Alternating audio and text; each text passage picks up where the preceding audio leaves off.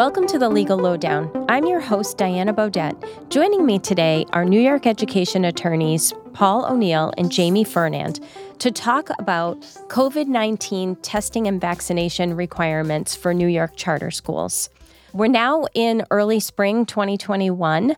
Lots of things have changed and been updated. So this is meant to bring us up to speed with what is happening at this point in time in terms of all things vaccine and COVID-19 testing for students, staff, and administration.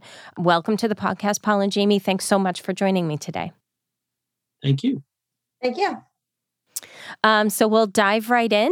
I understand that, Paul, you'll kind of be doing the heavy lifting on testing, and Jamie will be doing the same for vaccinations. So we'll get started. And my first question out the gate is, what are the most important considerations that schools are dealing with relating to COVID-19 testing and vaccination? And actually, you both can take that one, too.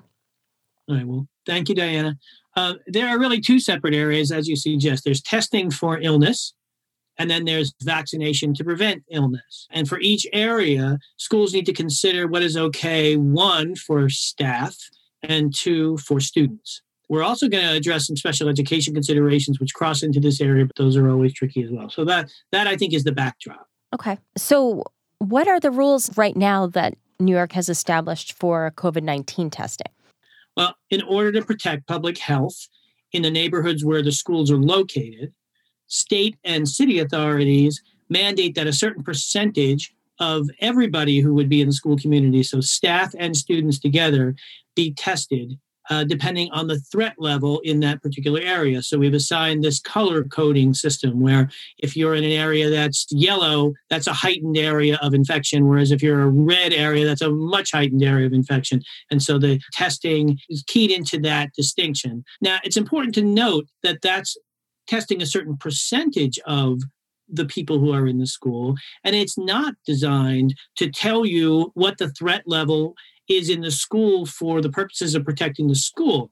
It's mainly a way to gauge what the impact on the hospital capacity will be in that particular community. So you're trying to use this as an indicator of how much COVID we're seeing in a particular neighborhood, and we get that by this percentage. So we are doing COVID testing to trigger that. If we're talking about doing COVID testing to ensure that a particular school's environment is safe, that's different. We'll talk about that too.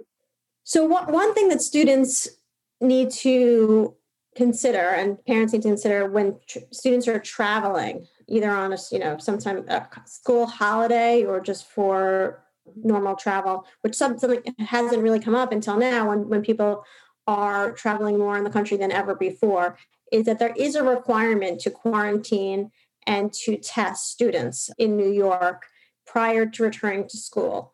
That requirement has changed. It used to be, at least in New York, if you were traveling to a number of different states other than the states that are right connected to New York, you'd have to quarantine and test. Now the requirement has been updated. I think it was changed just now, and I think it was starting April 1st.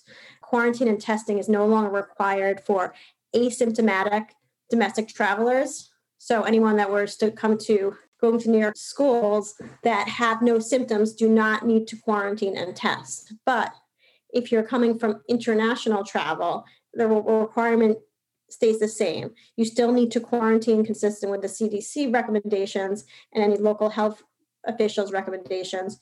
You need to quarantine and then test prior to entering a school building. So I think that's an important distinction and very recent update to note. If students are symptomatic, of course, they should stay home and test and quarantine. But for asymptomatic travelers that are traveling within the United States, they're no longer required in New York to quarantine and test prior to returning to school.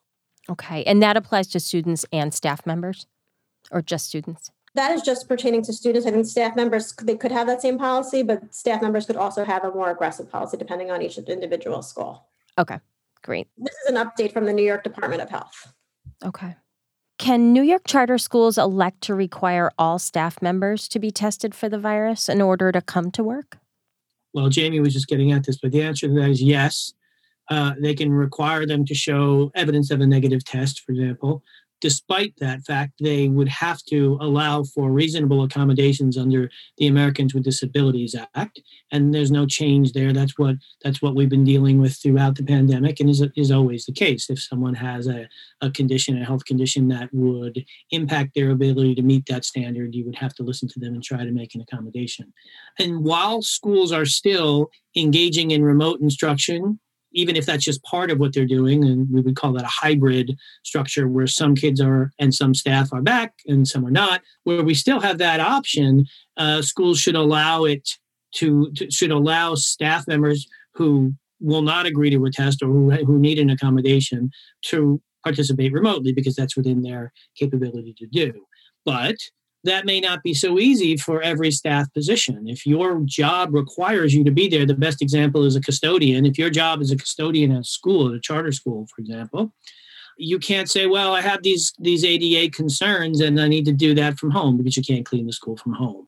And it's also worth keeping in mind that it's unlikely that we're going to say, let's say in the new school year in the fall, it's unlikely that everyone's going to be offering a remote option to everybody. And if that's no longer an option, then it may be that in order to do your duties as a teacher, let's say, or an administrator in a school, that there really isn't a way you can do that remotely. And so this is a question that's going to evolve as this always evolving circumstance keeps evolving.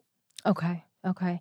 And can you give an update and let us know whether or not charter schools can or already are electing to require testing of all students in order to attend in-person classes?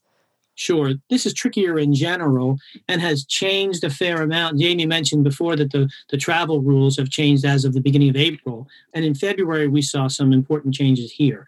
So first of all, it may depend where you live in New York State as to what the rule is for whether you can require testing of all students in order to attend classes. We did a presentation not too long ago where we said that we don't see any authorities that say that you can get in the way of this. But on the 16th of February, the New York State Education Department issued guidance that appears to forbid schools from requiring COVID-19 testing in order for a student to attend classes in person or to participate in school sports. So just to recap what I just said 2 seconds ago, the guidance said you can't make a kid go remote just because they won't submit to the testing. You have to allow them to participate. But almost as soon as that guidance came out, the New York City Department of Education started pushing back, saying that its process, which involves requiring parents to consent to being tested, whether or not they immediately test them or not, but require you to fill out a form if you're going to go to a New York City public school. They said that they think that's lawful. And the day after the guidance came out on the 16th from the state issued new revised guidance. And the new revised guidance said that schools can't, this is repeating what the first guidance said, and I'm going to add something to the end. So it says that schools can't require testing or consent to testing as a prerequisite for in-person attendance unless local health officials direct otherwise. And it doesn't seem like maybe that's the most important clause, but it is, because essentially the New York City folks were saying local New York City health officials think that our proposal, our way of handling this is okay, where we require parents to consent in order to allow the kids to attend in person. Now, to my knowledge, the state has not pushed back on New York City saying that. And to my knowledge, New York City has not given any details about what local health officials have said. They just say that that's what's going on. And so that has been left. It's very unusual to see guidance come out on one day and revised guidance come out on the second day. That's very unusual. So clearly there's a pushback back and forth. And so I think the takeaway from that for charter schools in New York City is that, well, if the local health officials in New York City say that it's okay to require that testing or require them to show that they have had the testing in order to attend in person, then that's okay. But if you're in Rochester or Yonkers or Schenectady, I think you would have to find out if local health officials are seen to have said something similar is okay. And we can't speak to that here, but people should look at that. That sounds very complicated. Yeah, I mean, it boils down to something very simple, which is, can you require them to get tested, yes or no? And the answer in New York City seems to be, yes, you can require that. And the answer outside of New York City is only if your local officials allow for that. And by the way, one of the things that seems to have been driving this set of rules is the sports element, that kids have to be allowed to participate in school sports. And so for some places, that's as big an issue as it is whether they can attend in person. Okay. So how are you advising schools around this? Well, we're saying the words that I just said, for one thing, and the advice has changed, to be honest with you. I mean, I mentioned that we had done a presentation not too terribly long ago where we said, yeah, we don't really know of any authorities that say that you can't require this testing if you want to. And I think that schools are in different places as to their interest level in doing this. There are a lot of schools that are not interested in doing this testing, but an in-person model, and many schools are changing their approach to that, or evolving their approach to that, the more these issues are coming up. I think as schools move towards more of an in-person model 100% of the time, then we're going to either see more mandatory testing if needed. If you are going to do the testing, if you are going to say, all right, we're in a New York City charter school and we can exclude kids from in-person testing if they refuse to take part in the test, schools that are interested in requiring students to be tested in order to attend in person should go about that carefully. And I have a couple of suggestions as to how they would want to do that. One, they should establish explicit written policy that is clear and non-discriminatory and shared widely. Two, they should allow for families to push back and to indicate any health concerns that they have about testing, because remember, we talked about the ADA before. You always want to be sensitive to the idea that maybe a particular student has a condition that would make that difficult. Three, students with medical conditions or disabilities in particular may need accommodations that reflect their IEPs, or Section 504 plans, or whatever their circumstances are. And then just finally, while a remote option exists, students who refuse that testing can opt out and be remote. And that will continue as long as those remote options exist. And we don't know exactly what that will be. And it's going to depend on the school as to what its approach is. Okay. Yeah, that's going to be an interesting thing to watch for the fall, how that evolves, whether remote is offered. And I'm not sure if in New York you're seeing the same thing, but it seems like hybrid for many schools, it's being encouraged to move away from offering hybrid any longer and either be fully in-person or fully remote. And it'll be interesting to see if that's sort of how they track for next year as well.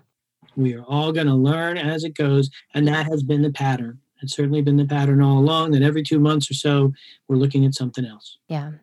All right. So I'd love to switch to vaccinations, Jamie, and kind of talk through some of these same issues. But on the vaccine side, will New York State mandate COVID-19 vaccinations for schools? It's a good question, and it's not an easy question to answer. And I guess I'd want to separate it a little between students and staff members, because there are two different pieces to it, and whether or not you're going to require staff to get a vaccination in order to continue to be employed, or whether or not you're going to require students to receive a vaccination. I mean, right now, students aren't, at least in the elementary school level, aren't even eligible for it. And in New York, the numbers, the ages keep changing. I think 16 and up just changed, I think this week in New York. Anyone 16 or up, they don't have to be a student or not, can get a vaccination, assuming that they are able to get an appointment. That is very, very recent. So I do know some people in New York that are getting it. Schools right now are not requiring it, but I do know that local private facilities are starting to require it, or at least letting people know that in the fall they're going to require it. That's not school specific. That would be like a dance studio or something like that. But just to take a step back, when you're thinking about immunization and you look to usually the state rules apply, and each state has somewhat of a different approach to immunization of students. New York has a particularly more of an aggressive standpoint about vaccinations and immunizations, and they require students that are going to attend public school to be immunized, with a variety of different things. The list does not currently include COVID-19. I do believe that COVID-19 is going to be on that list. Whether or not that's going to be next school year or the following year, it's hard to say. But the New York State health guidance would be the one that you're looking at. Right now, they do require students, even that are attending remote learning, to be up to date on their vaccinations. They've extended that a couple of times, and I don't know if they'll continue to extend that, but they are continuing to ask schools to make sure that students are vaccinated. I think it's interesting to know, just the backdrop for that. But some states allow students to seek an exemption from vaccinations based on religious reasons or philosophical exemptions. But New York is not one of those states. New York is one of the few states that does not allow immunization exemptions for religious reasons or philosophical reasons. There was a big outbreak in 2019 from measles, which the CDC basically declared eliminated in 2000 based on the low spread and the effectiveness of the measles immunization. But then what happens is somebody came back from visiting abroad and was not vaccinated and brought measles back with him. I think this happened in September 30th, 2018. He comes back to New York City with a case of measles, and very quickly measles spreads within that population and the surrounding populations, and that ends up resulting in 600, close to 700 cases of measles in New York within 6-7 months of that time, and a huge cost of sickness, and also a financial implication to the Department of Health and Mental Hygiene. I think it was $8.4 million, if I get that right. And then after that point, Cuomo was governor then, he passed a law in New York eliminating religious exemptions to immunizations, which I think is important, because I think that people are wary of the COVID vaccine because it's a new vaccine. And I do think that should the state or local health departments or the school move towards requiring COVID-19 immunizations, that there are parents that maybe beforehand would always go ahead and just do the immunizations that are required. They might think, I'm going to say I don't want to do this for religious reasons or for philosophical reasons, but I don't think they're going to be allowed to, just based on the history in New York. There's always a medical exemption that would apply, that if for some reason getting a vaccination would hurt you medically, you should be allowed to not get that vaccination and still come to school. But I don't think that's not going to be the case in New York. Okay. Curious out of your opinion on whether or not you think that that's going to affect numbers of students enrolled. If a school decides to require vaccination for COVID, but COVID is so new, I know a lot of parents are very concerned about giving kids under 16 the vaccine. Do you think schools will be forced to offer a remote option for those kids that don't want that vaccine, or their parents that don't want them to have it?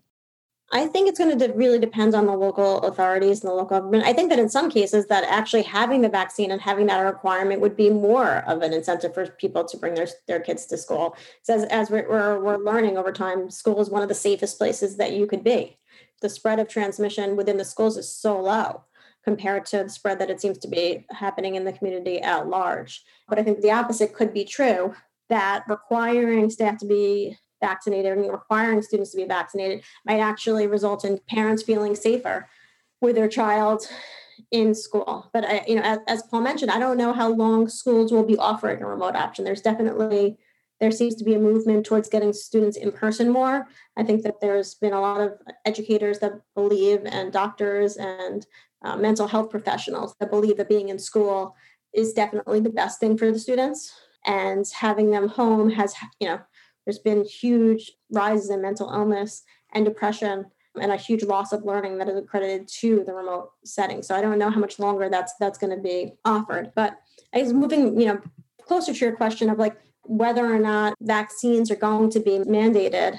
I do think that there is something that we need, to talk about. And I wish that I had a straight answer for this, but right now the vaccines, the 3 different vaccines that are authorized in the United States are all authorized under something called the Emergency Use Authorization. And that it's illegal. It gets a little bit to legalese, but that basically means that the FDA granted it, the Emergency Use Authorization, to individuals during this time, but they haven't given them the full license approval that would happen generally over a longer period of time.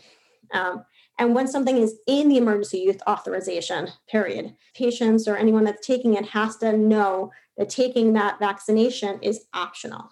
I just want to pause on that, because the word optional and voluntarily is something that anybody taking the vaccine needs to be told about. And it's new ground. I mean, this is something that the FDA has never really done before. They haven't before granted an EUA to the entire population. And so there's no actual perfect precedent here for me to say, okay, this is how it's going to play out. There are certainly employers that are thinking about and have even started to mandate a vaccination, but it's unclear how that's going to uphold in court. The mandates are obviously designed to help public health and safety. And I think the EEOC, the Equal Employment Opportunity Commission, has guidance that has indicated that they don't specifically endorse a mandatory vaccine, but at the same time, they haven't said that it's not okay. And they do, they have a couple different considerations that you should think about if an employer is going to be putting a mandatory vaccination policy in place. But I think that you should just be mindful that there might be legal challenges there. And I just want to pause for a second, just as we talked about the beginning of this presentation, this is just so cutting edge that there are some small employers that are doing it. I'm not aware of a New York State school that is mandating it. I am aware, that the Los Angeles School District, which I believe is like the second largest school district in the United States, is requiring their staff to be vaccinated there, at least in order to receive continued employment. Let me just jump in and say, I'll characterize what I think you're saying, is that because the FDA has only granted provisional approval for these drugs, it's not okay for an employer to say, got to get vaccinated or you can't work here. You have to pull back from that and give people options until such time as the vaccinations get complete approval. And at that point, people will have more of an ability to do that as employers. I was talking the other day to one of the authorizers, the charter school authorizers in New York, and he said to me that he believes that there are schools that are getting ready to say everybody needs to be vaccinated or else they can't work here. Now that would be, in the future when that's more feasible to say. But I think it may reflect that there is maybe not a complete understanding about the limitations on what it means to have FDA partial approval, provisional approval. Right. And I think that's exactly right. I can't say it is absolutely prohibited for a school to put together a COVID-19 mandatory vaccination policy. I can't say that because it's just too much up in the air. I could see that there's legal challenge. I mean, as I said, Los Angeles School District has basically said you need to be vaccinated. Already there is a challenge to that. Already there are people challenging that mandate and saying that this violates my independence, this violates public health. This, you can't require me to take something that is still under the emergency use authorization.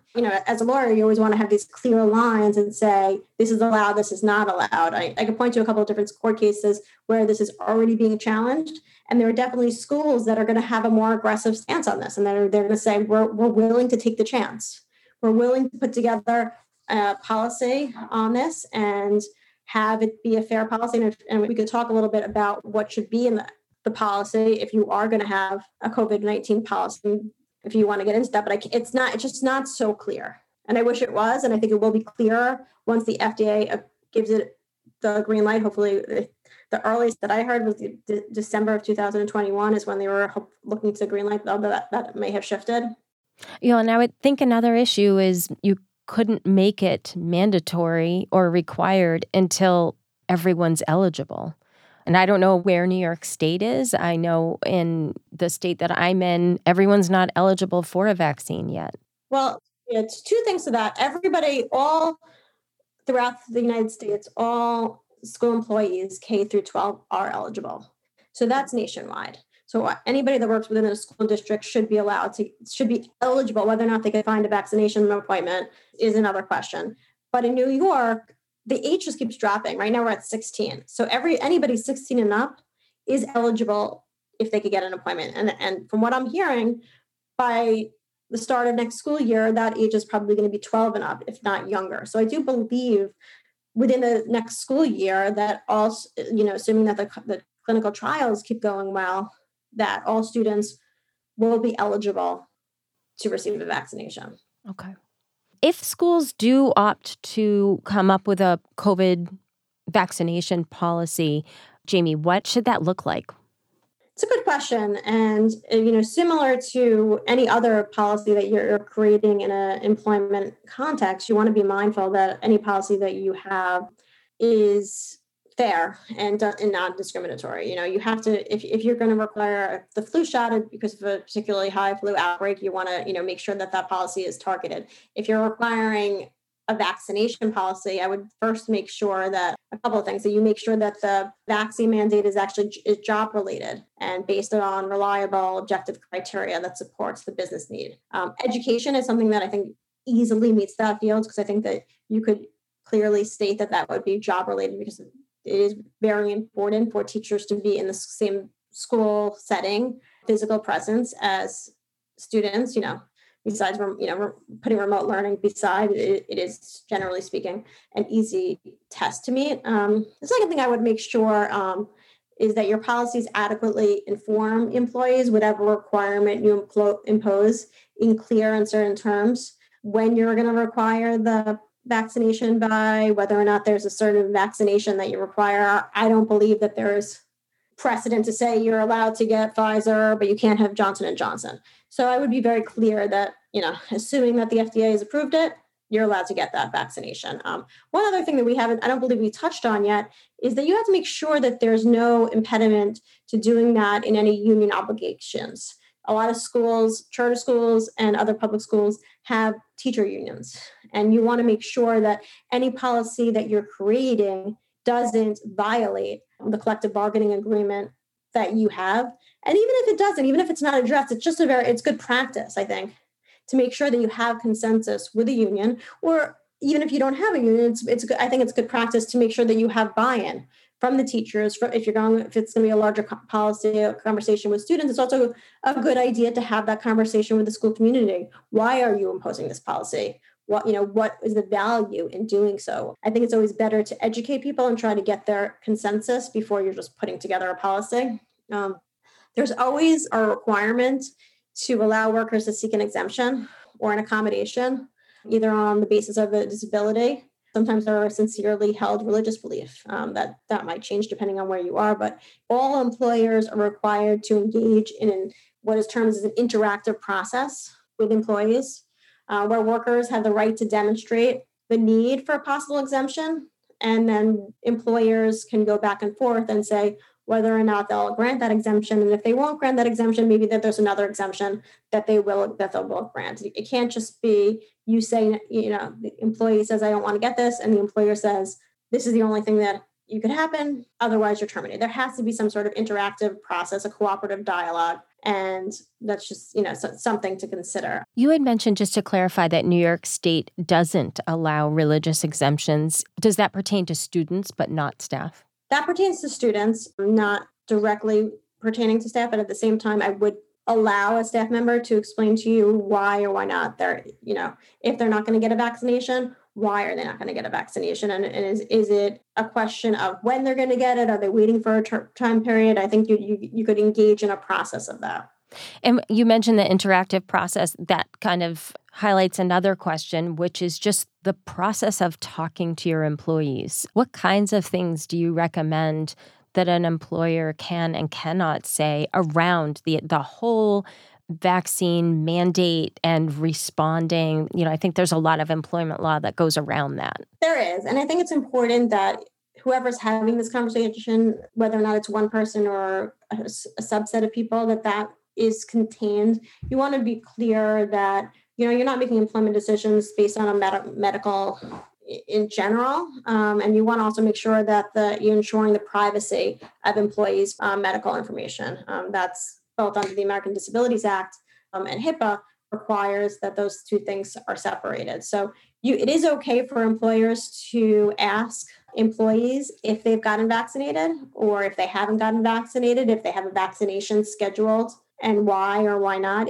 There has been some guidance, I think, from the EEOC who has said that type of questioning is not considered to be medical, and that's considered to be more job related. So it's okay to ask for that information.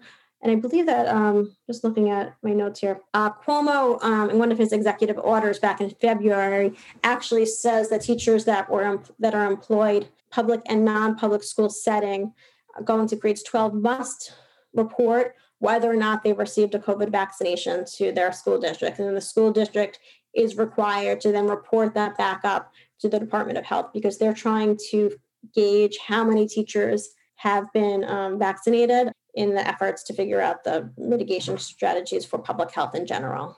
So the CDC hasn't said that teacher vaccinations are not a prerequisite for reopening school buildings. It's definitely one of the important criteria that people are looking at. Okay. And then in terms of the EEOC, have they offered any other guidance around vaccination? They have. They are allowing employers to make decisions on vaccinations. It seems like they haven't officially endorsed having a vaccination policy, but they haven't at the same time said that you can't do it. So they're indicating that their employers should consider different criteria relating again to ADA accommodations and the liking, making sure that things are fair and reasonable.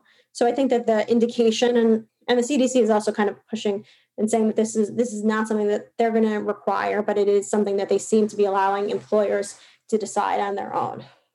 And just as just going back to the teacher question, as a parent myself, I'm interested to know, has my teacher been vaccinated, or what percentage of the school staff has been vaccinated? I'm on Department of Health Board of Education meetings, and that's definitely a question that parents have. They feel safer knowing 90% of the school staff is vaccinated, 80%, what that is. And that's a question that I've got and schools have been asking me, can you share that information with parents? There the answer is yes, because sharing that data isn't sharing anybody's personal information. It's an aggregated form of data that you're sharing. It's in the public interest, and it doesn't violate anybody's privacy. You can't go so far as to say my 8th grade English teacher, my daughter or son's 8th grade English teacher is the person who isn't vaccinated. That goes a step too far. That gives too much information to parents, and that discloses information that violates their medical information. But you could certainly say 60% of the staff is violated or 80% of the staff is violated. And do you have recommendations for how that information is kept per employee? Is there a specific way that information is required to be held? As long as it's kept in a manner that's safe and that's not that's non-discriminatory and that's not related to, employees' performance. I don't have particularly, it has to be one way or the other. It just needs to be in a secure setting and that it's only accessible for people that need to know that information. And you had mentioned the Los Angeles County School District mandating and that there's already some pushback on that. Are there any court cases historically around vaccines or immunizations that might come up and shed some light on things? Yes, there is. Obviously not relating, at least court cases haven't been ruled explicitly for the COVID-19 vaccination, although I mentioned there was something in Los Angeles and I believe something in, I think it's Nevada, or also that people are challenging the law. But the Supreme Court has firmly established that it's within the public health to allow states to determine. It's actually a state by state issue. Vaccinations are not something that I believe the federal government will ever get into the business of mandating on a statewide level. But individual states should have the ability to require it. The most famous case that comes to mind is from 1905. There was a Supreme Court case, Jacobson versus the Commonwealth of Massachusetts, which says that employers and governments could make a decision to require immunization if they believe it is in the public health. Against it is obviously having individual liberty and the freedom to make those choices, but public health seems to have trumped that. And then what happens if a teacher or staff member asks for an accommodation and the school cannot provide it? I'm sure that's going to be a two-part answer based on, there's remote learning now, and there likely may not be in the fall. So it might go one direction for the now and in another direction in the future. But do you have any insight into that? It's certainly something that's coming up already. I don't believe that the fall is going to be a strict switch over. I don't believe that starting in the fall, we're going to have no remote learning. I believe that might be a smaller percentage, but I don't believe that from the way that things are going right now, and parents are still concerned, I believe that there's still probably going to be remote learning still going to be offered in some settings. But it's a hard conversation and it's a hard thing to say. I think there are going to be some job functions that even if a school is operating in person, you could do remotely. There's definitely some, just financial job functions within a school, data that you could probably do from the confines of somebody's home. If for some reason you're not able to get vaccinated and you can't go into the school building, it's a harder argument to make when you're talking about a school teacher, and it's a different conversation to have if you're talking about a high school teacher versus a kindergarten school teacher. I think that it's pretty clear at this point that, the younger children need direct supervision.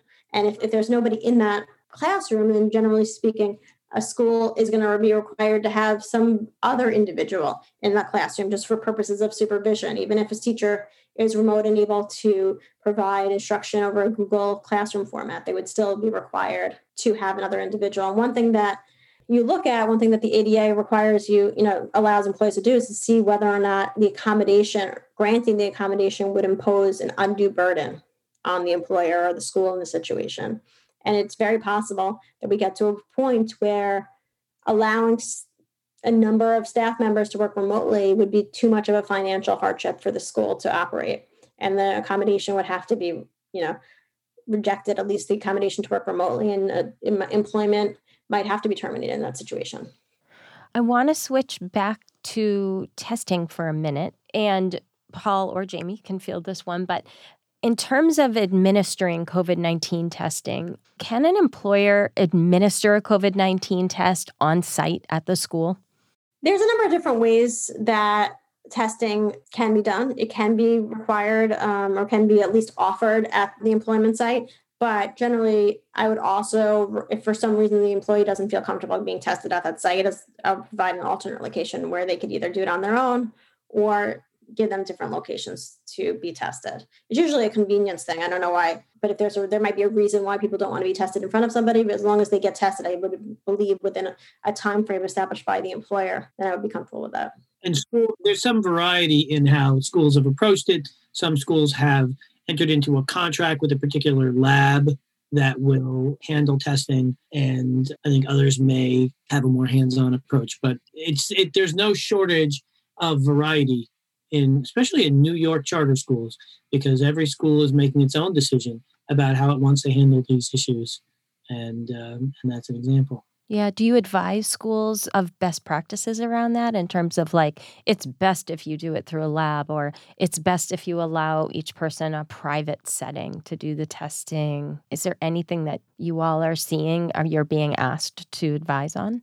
We've been asked to look at a school's policy on testing. And I would just say, just like we were talking about for mandatory, if we're going to do mandatory vaccinations, as long as it's non-discriminatory, it's clear, it's concise, and it gives people information about when testing should happen by, usually it's within a time period, then I think it would be fine. I don't have a strong preference for it should be at the site or it should be not at the site. All right, let's switch over to special education now. In terms of special education and how COVID-19 has been impacting special education in New York charter schools, can you share what that impact has looked like and any information you might have that might highlight the direction things are going? Sure. I'll talk about it generally, and then I'll try and tie it to these issues of COVID testing and accommodations and, what it looks like as we try to get more in person, and we're grappling with how to serve all kids despite the fact that their needs and their capacities may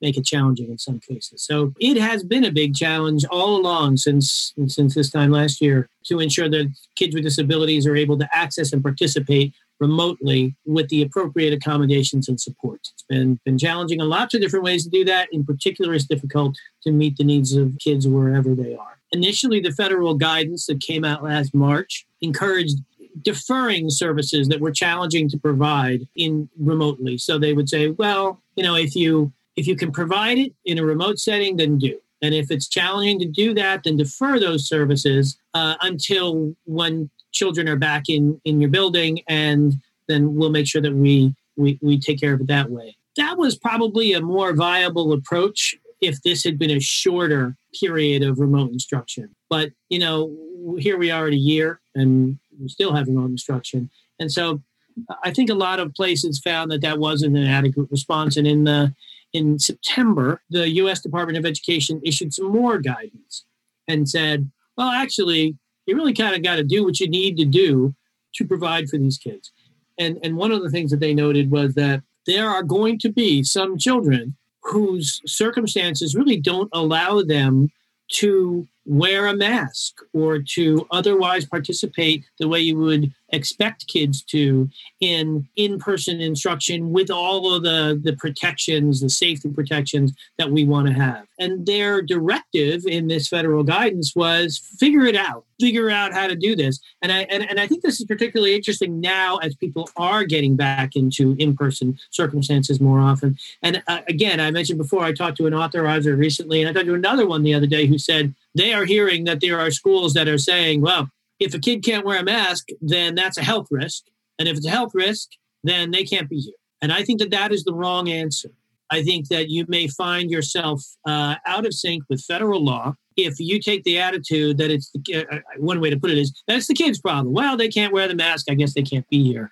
I think the federal government has made it clear that in situations like that, they think that federal law is served by being flexible, which is, flexibility has really been the word that defines everything that we've done during the COVID circumstance. And I would just caution schools to be careful about taking a sort of exclusionary approach as we try and get everybody back in to fall back on that. Well, it's a health risk. I think that would be a mistake. And again, I'm hearing from authorizers that they're hearing that among New York schools. So I don't think this is a hypothetical, and I think people should be careful about it. Okay.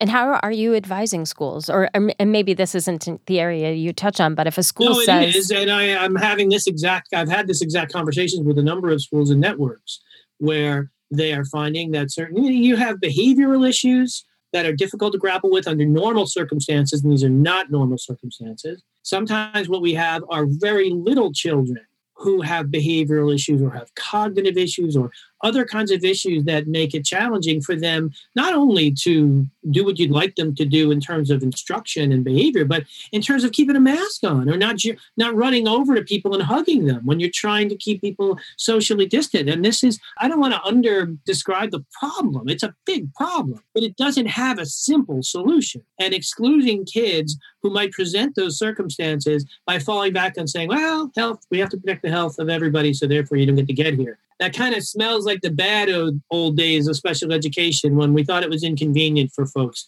and we weren't going to try and focus on inclusion. And I would caution people against doing it. Okay. So, and talking about inclusion, how do you see the landscape of testing and vaccination requirements for students with disabilities? And what should schools be keeping in mind as they embark on that, or policies for that? I'll go back to my word of the COVID experience, which is flexibility. We need to work with parents to find ways to get around practical challenges to having their children tested, for example, and to participate in the school program, as I was just describing before. But certainly true for testing. It's also, I think, very important for schools when things aren't the way they normally are to take really good notes about what it is they are endeavoring to do to support these kids. Because I think that there's a fair amount of flexibility in how they will be judged. I think there'll be some leniency when schools are doing their best to meet the needs of all kids and maybe trying something that's unconventional. I really think you want to make sure that you are recording what you're doing, recording your attempts to communicate and to get buy-in from parents, for example, in a circumstance that's unusual. Going to be important later if anybody ever says, hey, why did that school do it that way? You can say, hey, well, look, we didn't do nothing. We did this and this and this. And we worked with the family in order to make that happen. I think when we talk about COVID testing, we need to be flexible enough to accommodate special circumstances. And a couple of examples. One, we have students who may need a medical exemption. Now, that may be a little different than a special education exemption, but a medical exemption due to a health condition that would make it unsafe to, let's say, undergo testing. There might be something like facial trauma or nasal surgery or something like that. If you're going to use a swab in somebody's nose, maybe that just isn't going to work. So what do? We're flexible, right? We're working to find a way to work with that particular child. We're not saying that kid can't come because it doesn't fit our program.